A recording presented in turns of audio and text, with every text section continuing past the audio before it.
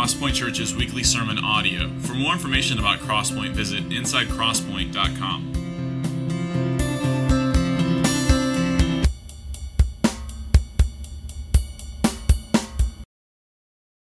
Amen. Amen. Welcome to Crosspoint, as Springer already has mentioned. My name is Robert. I'm one of the pastors here. This morning, we are going to be in the book of Joshua, starting in chapter 1. So go ahead and grab that. If you don't know, we do have Bibles in the seats out in the congregation. So if you don't have a Bible with you, I encourage you to grab one and flip through it. Joshua, it is the, the fifth book of the Bible? The fifth. Sixth? It's the fifth. Somewhere in there. It's pretty close to the front. You can find it. So turn there to Joshua chapter 1. Let me pray for us and ask the Lord to meet us here this morning. Father, I thank you for your word. I thank you for how you have gathered your people by it. You call us out. You call us to life. You make us alive by your word. And then even now, as we gather around the scriptures, we know that we can hear from you. And I pray that you would attune our hearts, that we would be able to listen, that you would give us ears and eyes, that we might know and understand more of who you are, and that you might give us hope so that we can serve you in these days. And we ask that in Jesus' name. Amen. Amen. Joshua is a really encouraging, hope-filled book. I don't know when the last time was that you have read it, but I'd encourage you to do that one of these days. It's one of those books that you can really plug through. There's a lot of really big narrative arcs in this book that just have always, I think, encouraged God's people, especially as we consider ourselves to be on some level, pilgrims in this world and strangers to this world. The book of Joshua is all about God's people inheriting the promised land, conquering Canaan, fighting sin amongst themselves, and then renewing their commitment as a people to their covenant with the Lord. And so I think it's just, I've been encouraged reading it. Here, though, at the beginning of this chapter, or at the beginning of this book, in this first chapter, we're faced with a question. The people of God, rather, are faced with a question, which is, what do we do now that Moses is dead? So at the end of Deuteronomy, Moses gives his last final speech, his big final sermon to the people of God, to all of Israel. They hear it, they renew their covenant with the Lord. But then Moses, he fades out, and in comes somebody new, somebody different to lead God's people into the promised land. If you didn't know this, Moses never sets foot in the promised land. He doesn't make it. But the Lord implements and institutes somebody else to take his place and lead God's people. Now, Moses is associated very much with the law of God, with the words of God, the leadership and authority of God. So when Moses dies and steps away, that's a really big conundrum for God's people. What do we do now? Who's in charge here? And that's a really important question to get right at the outset. And so here in chapter 1, Joshua is established as Israel's new leader. And it's not just meant to establish Joshua, but it's also meant to reassure God's people of the Lord's sovereign providence overseeing the work of entering into their promised land. So let's read. I want to take this kind of piecemeal. We'll split this chapter in half. Let's focus on the first 9 verses. We'll make a few comments along the way, and then we'll continue with the rest of the chapter. After the death of Moses, the servant of the Lord said to Joshua, the son of Nun, Moses' assistant, "Moses, my servant, is dead. Now therefore arise, go over this Jordan," that's a river, "you and all this people, into the land that I am giving to them, to the people of Israel. Every place that the sole of your foot will tread upon, I have given to you, just as I promised to Moses. From the wilderness and this Lebanon as far as the great river, the river Euphrates, all the land of the Hittites to the great sea, toward the going down of the sun, shall be your territory." Verse 5, "No man shall be able to stand before you all the days of your life. Just as I was with Moses, so I will be with you. I will not leave you or forsake you. Be strong and courageous. You shall cause this people to inherit the land that I swore to their fathers to give them. Only be strong and very courageous, being careful to do according to all the law that Moses my servant commanded you. Do not turn from it to the right hand or to the left, that you may have good success wherever you go.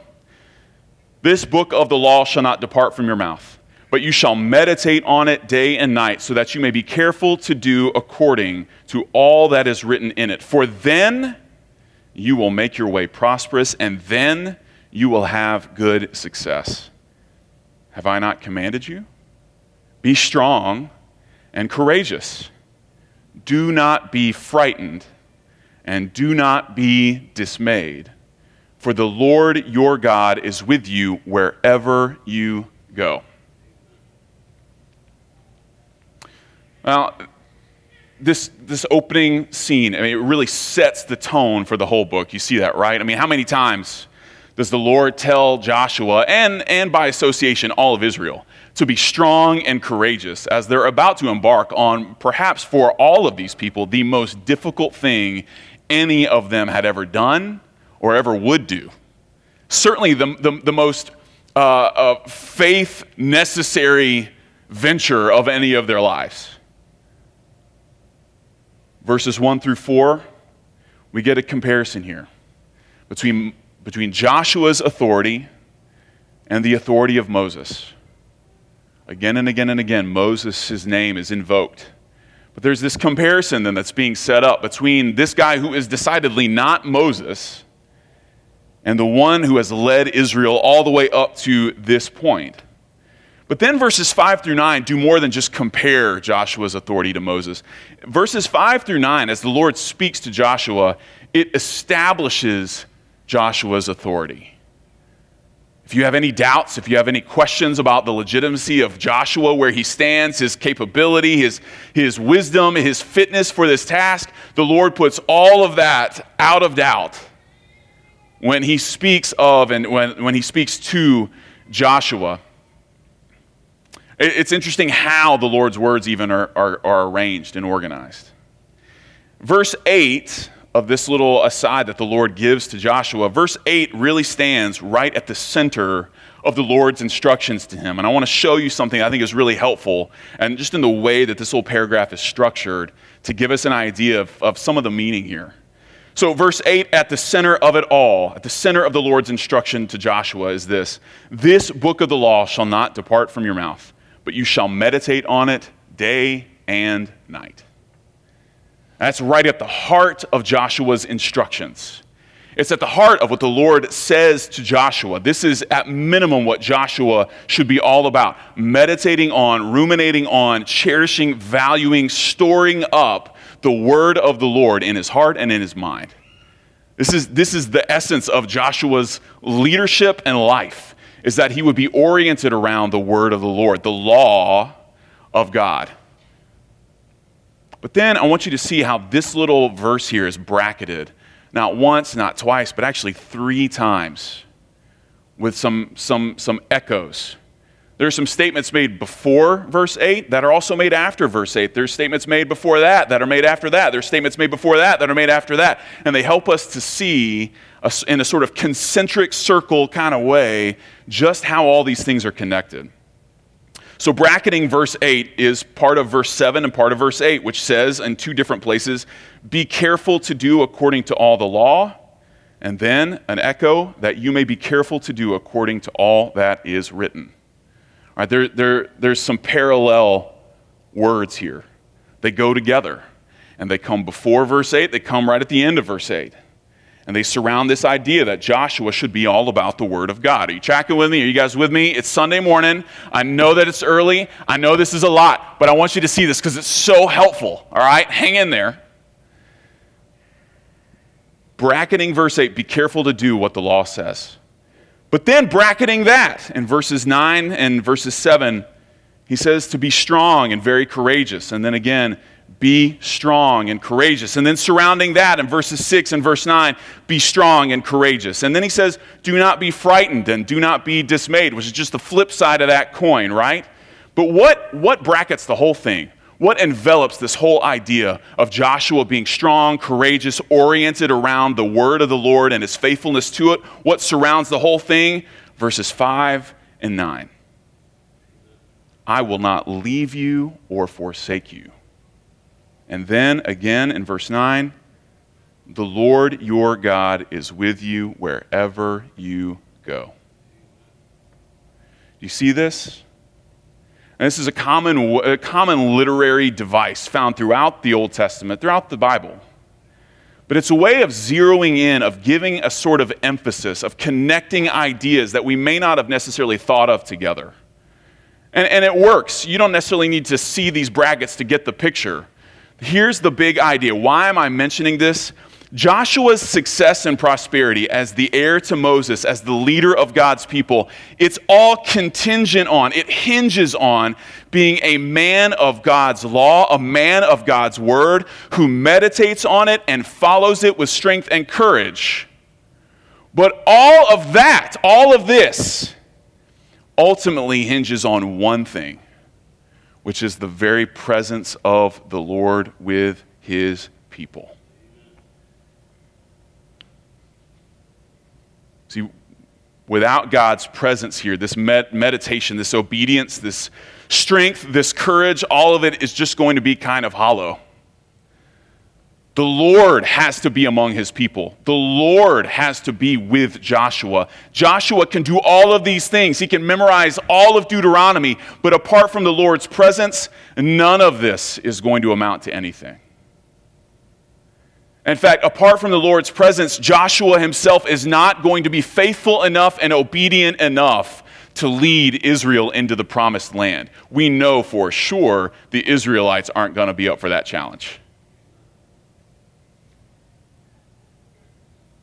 This includes the centrality of God's law and his word in Joshua's life. It includes Joshua's very obedience. And all of this, of course, is applicable not just to Joshua, but to all of Israel. They all depend on the presence of the Lord going with them, going before them, bringing up, stirring up this kind of faithfulness that they're expected to give. I want you to flash back with me to Numbers, where one of the first places where we meet Joshua. Go to Numbers chapter 14. Starting in verse 5. See, Joshua has a really tall order, you understand, right? I mean, he is supposed to lead God's people into the promised land, conquering mighty warriors, foreign terrain. And this comes, of course, 40 years after the previous generation's utter failure to do this. Maybe you're not as familiar with the Bible. You know Israel has been at the gates of the promised land before. They have been here before. And they sent out spies into the land, and the spies, including among them Joshua and another man named Caleb, they go into the promised land and they scope everything out, and they get a sense of how well protected and defended all these cities and towns are. They get an idea of just how big and mighty the warriors are there, and they want to see just how possible it is for them to take over this land that the Lord has given them, that he has sworn to give them. But they're terrified. And in Numbers chapter 14, they come back with a really bad report. And all of Israel is shaken by this. Starting in verse 5, Then Moses and Aaron, they fell on their faces before the assembly of the congregation of the people of Israel. And Joshua, the son of Nun, that's our Joshua, by the way, and Caleb, the son of Jephunneh, who were among those who had spied out the land, they tore their clothes in outrage. They said to all the congregation of the people of Israel, the land which we passed through to spy it out is an exceedingly good land. If the Lord delights in us, he will bring us into this land and give it to us, a land that flows with milk and honey. Verse 9, only do not rebel against the Lord. Israel, your job is so easy. Just don't rebel. Just don't say no. That's all you have to do. Don't say no. Don't rebel. And do not fear the people of the land, for they are bread for us. Which, I mean, that's a great line, by the way. Anyway, all right. Their protection is removed from them. Why? the Lord is with us. Do not fear them." Then all the congregation said to stone them with stones. But the glory of the Lord appeared at the tent of meeting to all the people of Israel. See, the Lord even then is among them, and they can't see it. And it causes them to be utterly afraid, and they refuse to go into the promised land because they do not value, they do not rightly understand and cherish the presence of God that is among them. The Lord's presence with them was not enough, and so they remained afraid. Something else here worth noting is the number of words that indicate totality. Verse 2, all this people. Verse 3, every place. Verse 4, all the land. Verse 5, no man shall be able to stand before you all the days of your life. Verse 7, all the law. Verse 8, all that is written. Verse 9, the Lord your God is with you wherever you go. I want you to see everything, the totality of what Israel is expected to do here, all of it, going into the promised land, the amount of promised land that they conquer, their hearts, their obedience, their love for the Lord's presence with them, all of it hinges on the Lord's presence and Israel's faithfulness. If all of this is going to happen, it's going to be because the Lord is with them and because they follow the Lord. And hear what he has to say. Let's continue on in the text, picking up in verse 10. Joshua commanded the officers of the people, "Pass through the midst of the camp and command the people, prepare your provisions, for within 3 days you are to pass over this Jordan to go in to take possession of the land that the Lord your God is giving you to possess." To the Reubenites, the Gadites, and the half-tribe of Manasseh, Joshua said, "Remember the word that Moses, the servant of the Lord, commanded you, saying, 'The Lord your God is providing you a place of rest and will give you this land. Your wives, your little ones, your livestock shall remain in the land that Moses gave you beyond the Jordan. But all the men of valor among you shall pass over armed before your brothers and shall help them until the Lord gives rest to your brothers as he has to you. They also shall take possession of the land that the Lord your God is giving them. And then you shall return to the land of your possession and shall possess it, the land that Moses, the servant of the Lord, gave you beyond the Jordan toward the sunrise.' And they answered Joshua, 'All that you have commanded us we will do, and wherever you send us we will go. Just as we obeyed Moses in all things, so we will obey you. Only may the Lord your God be with you as he was with Moses. Whoever rebels against your commandment and disobeys your words, whatever you command him, shall be put to death. Only be strong and courageous.'" I'm going to give you a little background here on the Reubenites, the Gadites, and the half-tribe of Manasseh. That's a common little trio of people groups among the Israelites that maybe you're not as familiar with. Let me help you understand. So in the Old Testament, leading up to this point, there were a few groups, a few tribes: Reuben's tribe, Gad's tribe, and half of Manasseh, that were really concerned with their livestock, really concerned with the land that they needed to let their cattle graze and all that. And before they even cross the Jordan River, they get to this place and they say, this actually might not be too bad. This might work for us. Like, we're fine right here east of the Jordan. We don't need to go west of the Jordan. We're fine right here. And of course, that's a big deal because the Lord promised them the land west of the Jordan. So they go to Moses and they ask Moses about it. They say, "What do you think about this idea?" Moses says, eventually he gives his blessing to this notion. All right, you can take this land here to the east of the Jordan, but you're not off the hook for God's people inheriting the land to the west of the Jordan. You can take this, but you still have to fight. You still have to defend. You still have to work together with the rest of Israel to inherit the rest of the promised land. You have to be there for that. And they agree to it. But as you can imagine, this agreement was made with Moses, not Moses. And so Joshua there's kind of a test here of authority. There's a test here of the unity of Israel, of the willingness of every single Israelite to go and follow Joshua into the promised land. I made a deal with Moses. I didn't make any deal with Joshua. Moses likes to fight a certain way. I was fine with that. But Joshua, I don't really know. There's the potential here for everything to fall apart. Verses 10 through 11, Joshua goes before the Israelites. He goes before all of them, not just these tribes, and he says, here's the plan. You need to arrange your men, make sure they've got their supplies in 3 days. We're going to cross over, and we're going to go in, and we're going to take what's ours. So Joshua, he starts to build on his authority, but you notice he's just relaying what the Lord has already told him. Joshua's already understanding, if I'm going to do this, I just got to lead off with what the Lord has said. And so he goes with that knowledge. But then verses 12 through 15, as I mentioned, his authority, we're meant to see and hear a sort of test. Will Joshua be heard or not? And so Joshua, he goes before these men, these tribes, and he explains the situation. And he himself, he appeals to Moses. He reminds them of the promise, the sworn deal that they had made with Moses. And of course, it's interesting, he quotes scripture to them. Those words from Moses are verbatim from Deuteronomy, I think somewhere in chapter 3. Once again, Joshua is seeing the importance of delivering to the people of God the word of God.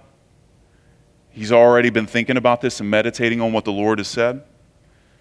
And so he brings before them this reminder from God's word. There's a temptation for them to reject Joshua, but even more, I want you to understand, there's a temptation for the Israelites to forget God's word and to ignore God's presence among them. That is what is at stake here. The problem, of course, is rejecting Joshua is rejecting God's word. Rejecting God's mouthpiece is rejecting God himself. I don't know if you've heard this. This is a super practical application here. I've heard recently, read recently, someone mentioning that they listen to the Holy Spirit, that the Holy Spirit kind of supersedes the Word of God, or that the kind of call that the Lord might have on my life, that is actually more important than the Word of God and has more authority than the Word of God. But I hope you understand. Maybe you've heard some similar statements, or maybe you've kind of wondered that in your own heart. I hope you understand how silly that notion is, though. All right, the Word of God, it derives its authority from the one who's spoken it, from God Almighty. But just because the authority of God's Word is derived from Him doesn't make the authority of God's Word less authoritative than Him. Right? The authority of God's Word is so authoritative and so meaningful and so powerful for us because of the authority of God. Which is why we can't ignore God's word in favor of whatever kind of touchy-feely thing we may think God is saying to us outside of his word. You understand that? You understand? That's kind of what's at stake here. Are they going to heed God's word and consequently, are they going to hear the Lord? Are they going to follow him walking into the promised land? Well, we get a pretty quick answer, and it's a resounding vote of assurance, vote of confidence. And verses 16 through 18, not just these three tribes, but I think all of Israel with them affirms Joshua's authority, and they bring up Moses because they feel like Joshua's authority is right in step with that of Moses. You hear again the language of totality, of everything, all of the men of valor, all that you have commanded us, wherever you send us, just as we obeyed Moses in all things. And then they conclude, whoever rebels against whatever you command. All of them is needed for this. And once again, because of that, it all hinges on what we saw earlier, the presence of God with his people. They echo God's words to Joshua. They say once again, may the Lord your God be with you. They say once again, be strong and courageous. But we know just how fickle Israel can be. We've seen how they get here, and I don't want to spoil anything for anybody, but it really does not get much better after this either. The very next book of the Bible, Judges, is a mess because God's people utterly fail to heed his word and follow the people that he has appointed to lead them. And so truly, we know just with the vision of the future, we know that Joshua cannot rely on the Israelites, even their faithfulness, but he absolutely requires the word of the Lord and the presence of God. Now, okay, what was that when none of us are planning on conquering Canaan anytime soon? At least I hope not. What does this have to do with us? How does this... how do we take this and work our way down to thinking in terms of just gospel implications? What in the world does this have to do with Jesus? What in the world does this have to do with Crosspoint Church? Now, I think it's worth noting here that the original audience for this passage, the original audience for this book, though we might not realize it when we read it, the original audience is not Joshua, right? Joshua didn't need to read Joshua chapter 1. He had been there and done that. The Israelites who were there pre-promised land, they didn't have Joshua chapter 1. This wasn't written for them. The original audience for this book was likely among the very first generation to live in the promised land. This is a history book. It tells God's people what happened. It interprets for them the meaning of what took place. But it's also meant to instruct God's people for how they are to live going forward. What does this mean for us right now? Here's how we got to the promised land, but here's how we're going to live in the promised land. Here's how we're going to maintain and cultivate the promised land. And more than that, here's how we walk in the fullness of God's ever-unfolding, ever-expanding promises. You remember, God's promise to Abraham in Genesis wasn't just a land. It wasn't just a place.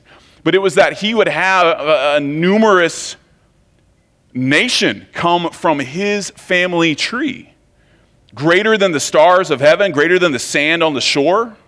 And not only would there be a nation and even kings coming from the line of Abraham, but this nation is supposed to be a blessing to all the nations. In some way, Israel, God's people, is meant to become a blessing to the entire world.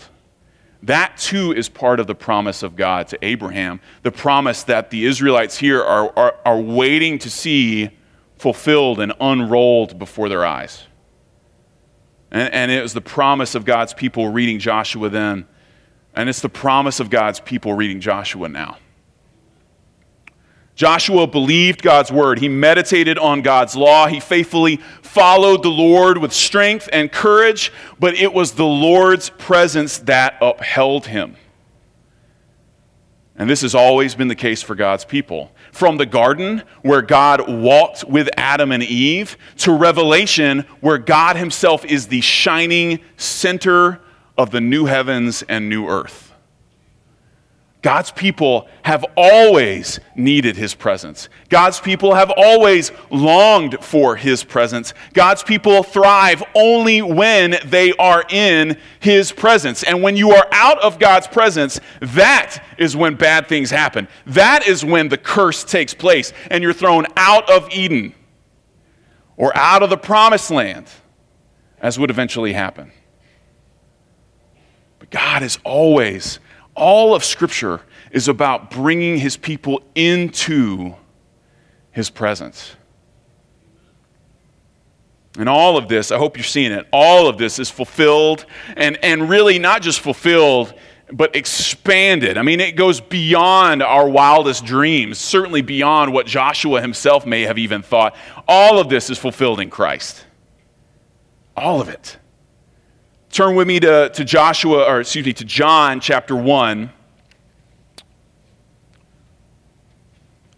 I don't remember when we started our series on John. Maybe you missed John chapter 1. We're going to read John chapter 1 here for a second. Starting in verse 1. This is what John, the gospel writer, says. In the beginning was the Word, and the Word was with God, and the Word was God. He was in the beginning with God. All things were made through him. Without him was not anything made that was made. In him was life, and the life was the light of men. The light shines in the darkness, and the darkness has not overcome it. Skip down with me to verse 14. And the Word became flesh and dwelt among us. And we have seen his glory. Glory as of the only Son from the Father, full of grace and truth. John bore witness about him and cried out, "This was he of whom I said, he who comes after me ranks before me because he was before me." For from his fullness we have all received grace upon grace. For the law was given through Moses, grace and truth came through Jesus Christ. No one has ever seen God. The only God who is at the Father's side, he has made him known. Jesus is the Word made flesh. God with us. An actual word to summarize that idea. God with us. Emmanuel, right? This is Isaiah's prophetic expectation that God would send someone to be among God's people. And it wouldn't just be like some sort of representative. No, but it would be God himself to dwell among his people. See, Joshua measured up to Moses. We get that. You read the rest of Joshua. It concludes when Joshua dies, Joshua, a servant of the Lord. Now, that's what Moses got called in chapter 1. And Joshua finally, at the very end, as he dies, he gets that title too. Because Joshua lives up to the expectations. Joshua, even in some ways, kind of exceeds the expectations of Moses. Joshua measures up. But neither Joshua nor Moses measure up to who Jesus is. These are godly men. They did great things, but none of them hold a candle to the bright burning torch that is the Son of God, God in the flesh. Jesus is the Word of God. He is God's Word to us in human flesh, but he's also the presence of God. Joshua couldn't be both of those things. He couldn't be either of those things. At best, he could be in God's presence and meditate on God's word and relay these things, reflect these things to God's people. But Jesus is both in one person.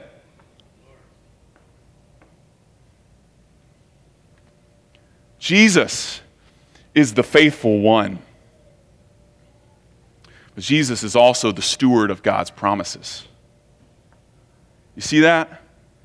Jesus doesn't just walk in faith and obedience, but he's the one who upholds the promises that God Almighty has made.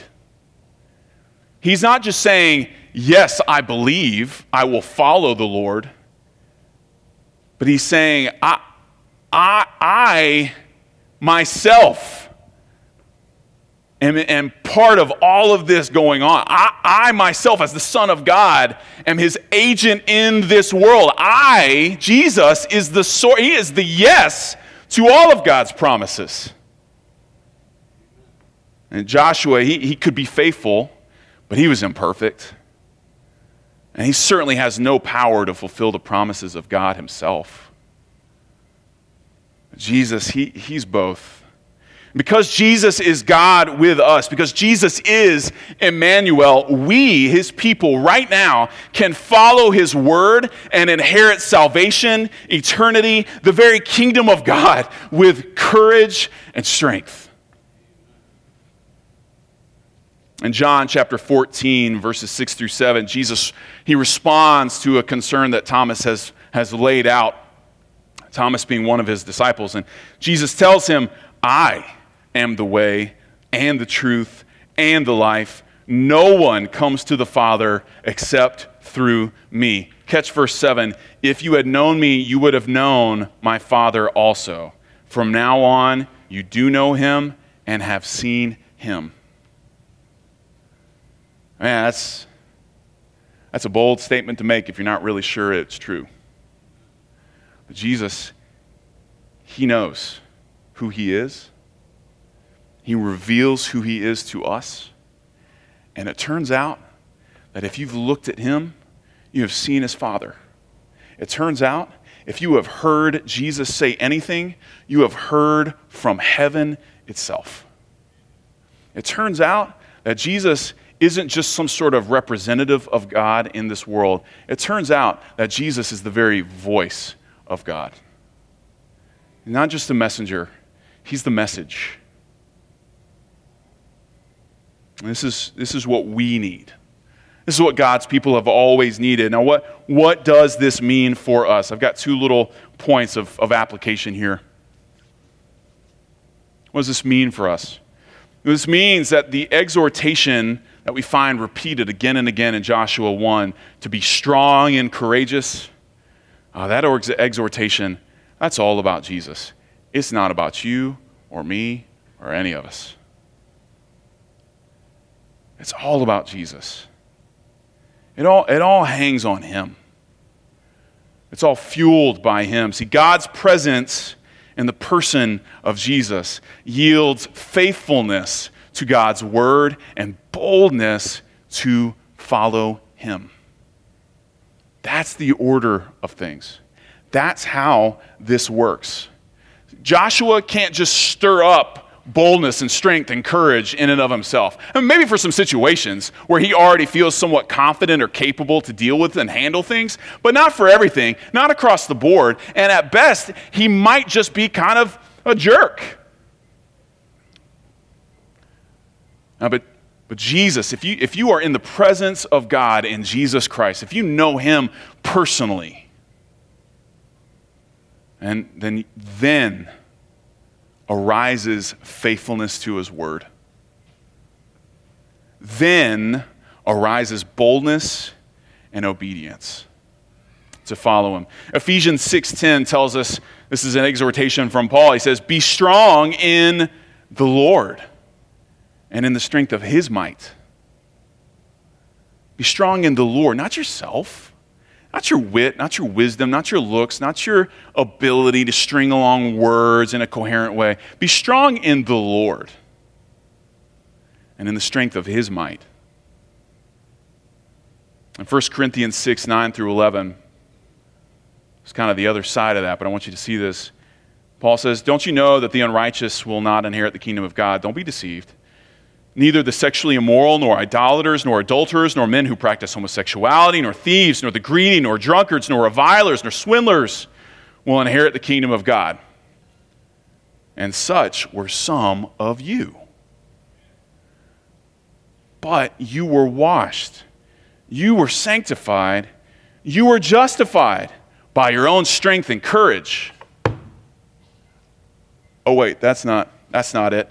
You were washed, you were sanctified, you were justified in the name of the Lord Jesus Christ and by the Spirit of our God. See, this is the Lord's doing. This is something the Lord does. There's a danger of being known for boldness, but not Christ-likeness. Because you can be bold externally and courageous externally without even knowing the Lord. But what Joshua was called to, what the Israelites were called to, what we ourselves are called to, when we see this phrase again and again, be strong and courageous, what we're called to is to first be in the presence of the Lord. To meditate on his word, to know him and love and cherish and obey his word, his law. And in the midst of all that, don't you see where then strength and courage come from? Because we're not drawing on the well of ourselves. We're drawing on a well that is infinite, which is the Lord himself. The Lord who goes with his people and the Lord who has revealed himself to his people through his word. Being strong and courageous doesn't just happen in a vacuum. It happens as we walk in the Lord's presence. It happens as we follow Christ according to his word.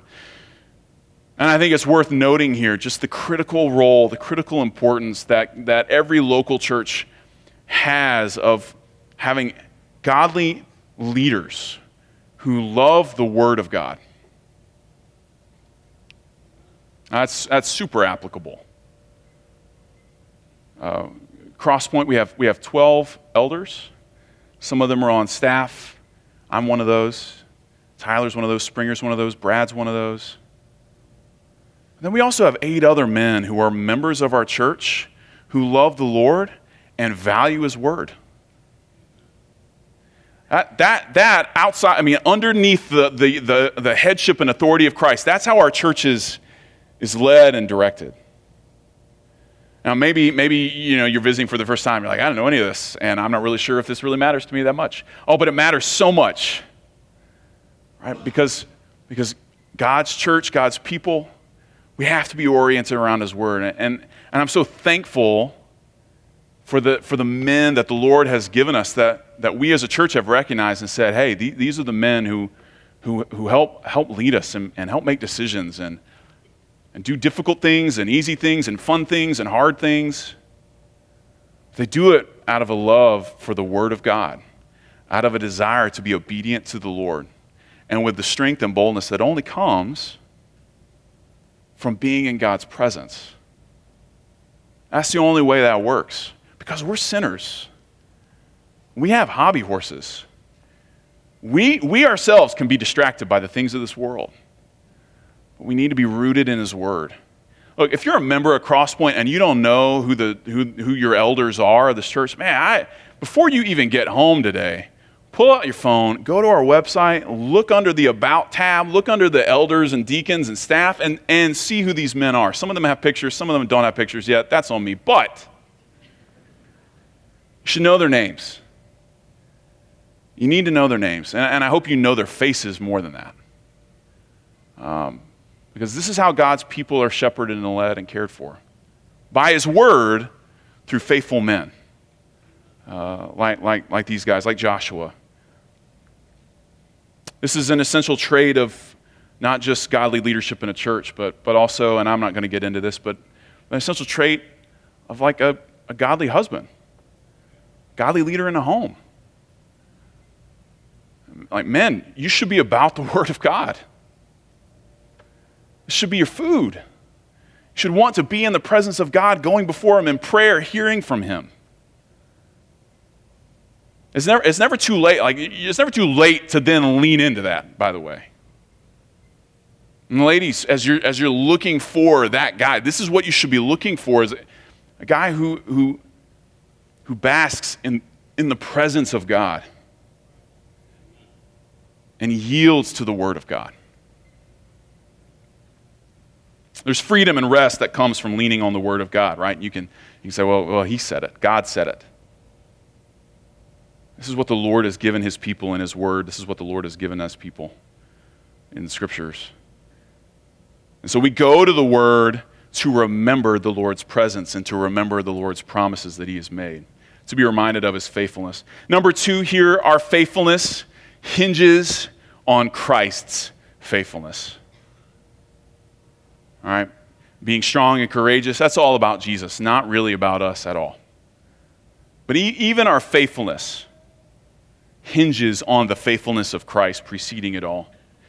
Verse 5 is just so powerful of a statement, and we see it in the Old Testament in places like this. He says, I will not leave you or forsake you.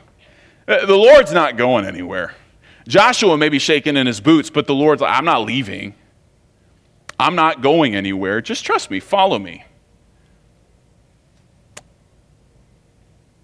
That word forsake. That's a familiar word. Turn with me to Matthew 27:46. About the 9th hour, this is Jesus' crucifixion scene, Jesus cried out with a loud voice. He said, Eli, Eli, lema sabachthani, which is a question meaning, my God, why have you forsaken me? Because the Lord was forsaken, because Jesus was forsaken, verse 5 of Joshua chapter 1 is true for us, that we can never be forsaken, that God's people will never be forsaken. Jesus took that upon Himself at the cross. And it's not only a promise that will never be forsaken, but it's also an assurance, a promise too, that Jesus goes with us wherever he sends us. So Matthew 28, 18 through 20, the Great Commission, Jesus came and he said to his disciples, all authority in heaven and on earth has been given to me. Go therefore and make disciples of all nations, baptizing them in the name of the Father and of the Son and of the Holy Spirit, teaching them to observe all that I have commanded you, right? His word. Behold, I am with you always to the end of the age. I told you this is a theme of all of Scripture. The presence of God mediated through the Word of God among the people of God. This is our inheritance. I want to redirect back to Joshua chapter 1, verse 6 once again. I want to look at that verse. Be strong and courageous, for you shall cause this people to inherit the land that I swore to their fathers to give them. The Lord tells Joshua, you will cause this people to inherit the land. See, there's Joshua's faithfulness. That's where that's going to get them. Inasmuch as Joshua is faithful, he will cause the people of Israel to inherit the promised land. Frankly, it really doesn't even depend a whole lot on the Israelites being this perfect band of soldiers. Joshua doesn't even have to have any real military might, but it's his faithfulness. It is Joshua's work that is going to lead them into the promised land. But then the second half of that, the promised land, what kind of land? The land that I swore to their fathers to give them. Joshua's faithfulness works hand in hand with God's own promises and faithfulness. Joshua's not just seizing land. The Israelites aren't just going to take this because they want it. They're going to take it because the Lord has promised it. And they'll only get so far as their faithfulness will take them. You know, I mentioned before Israel's fickleness, and we are certainly at times just like them. But what if our hope is in someone who is absolutely rock solid, whose faithfulness never wavers, whose promises never fade?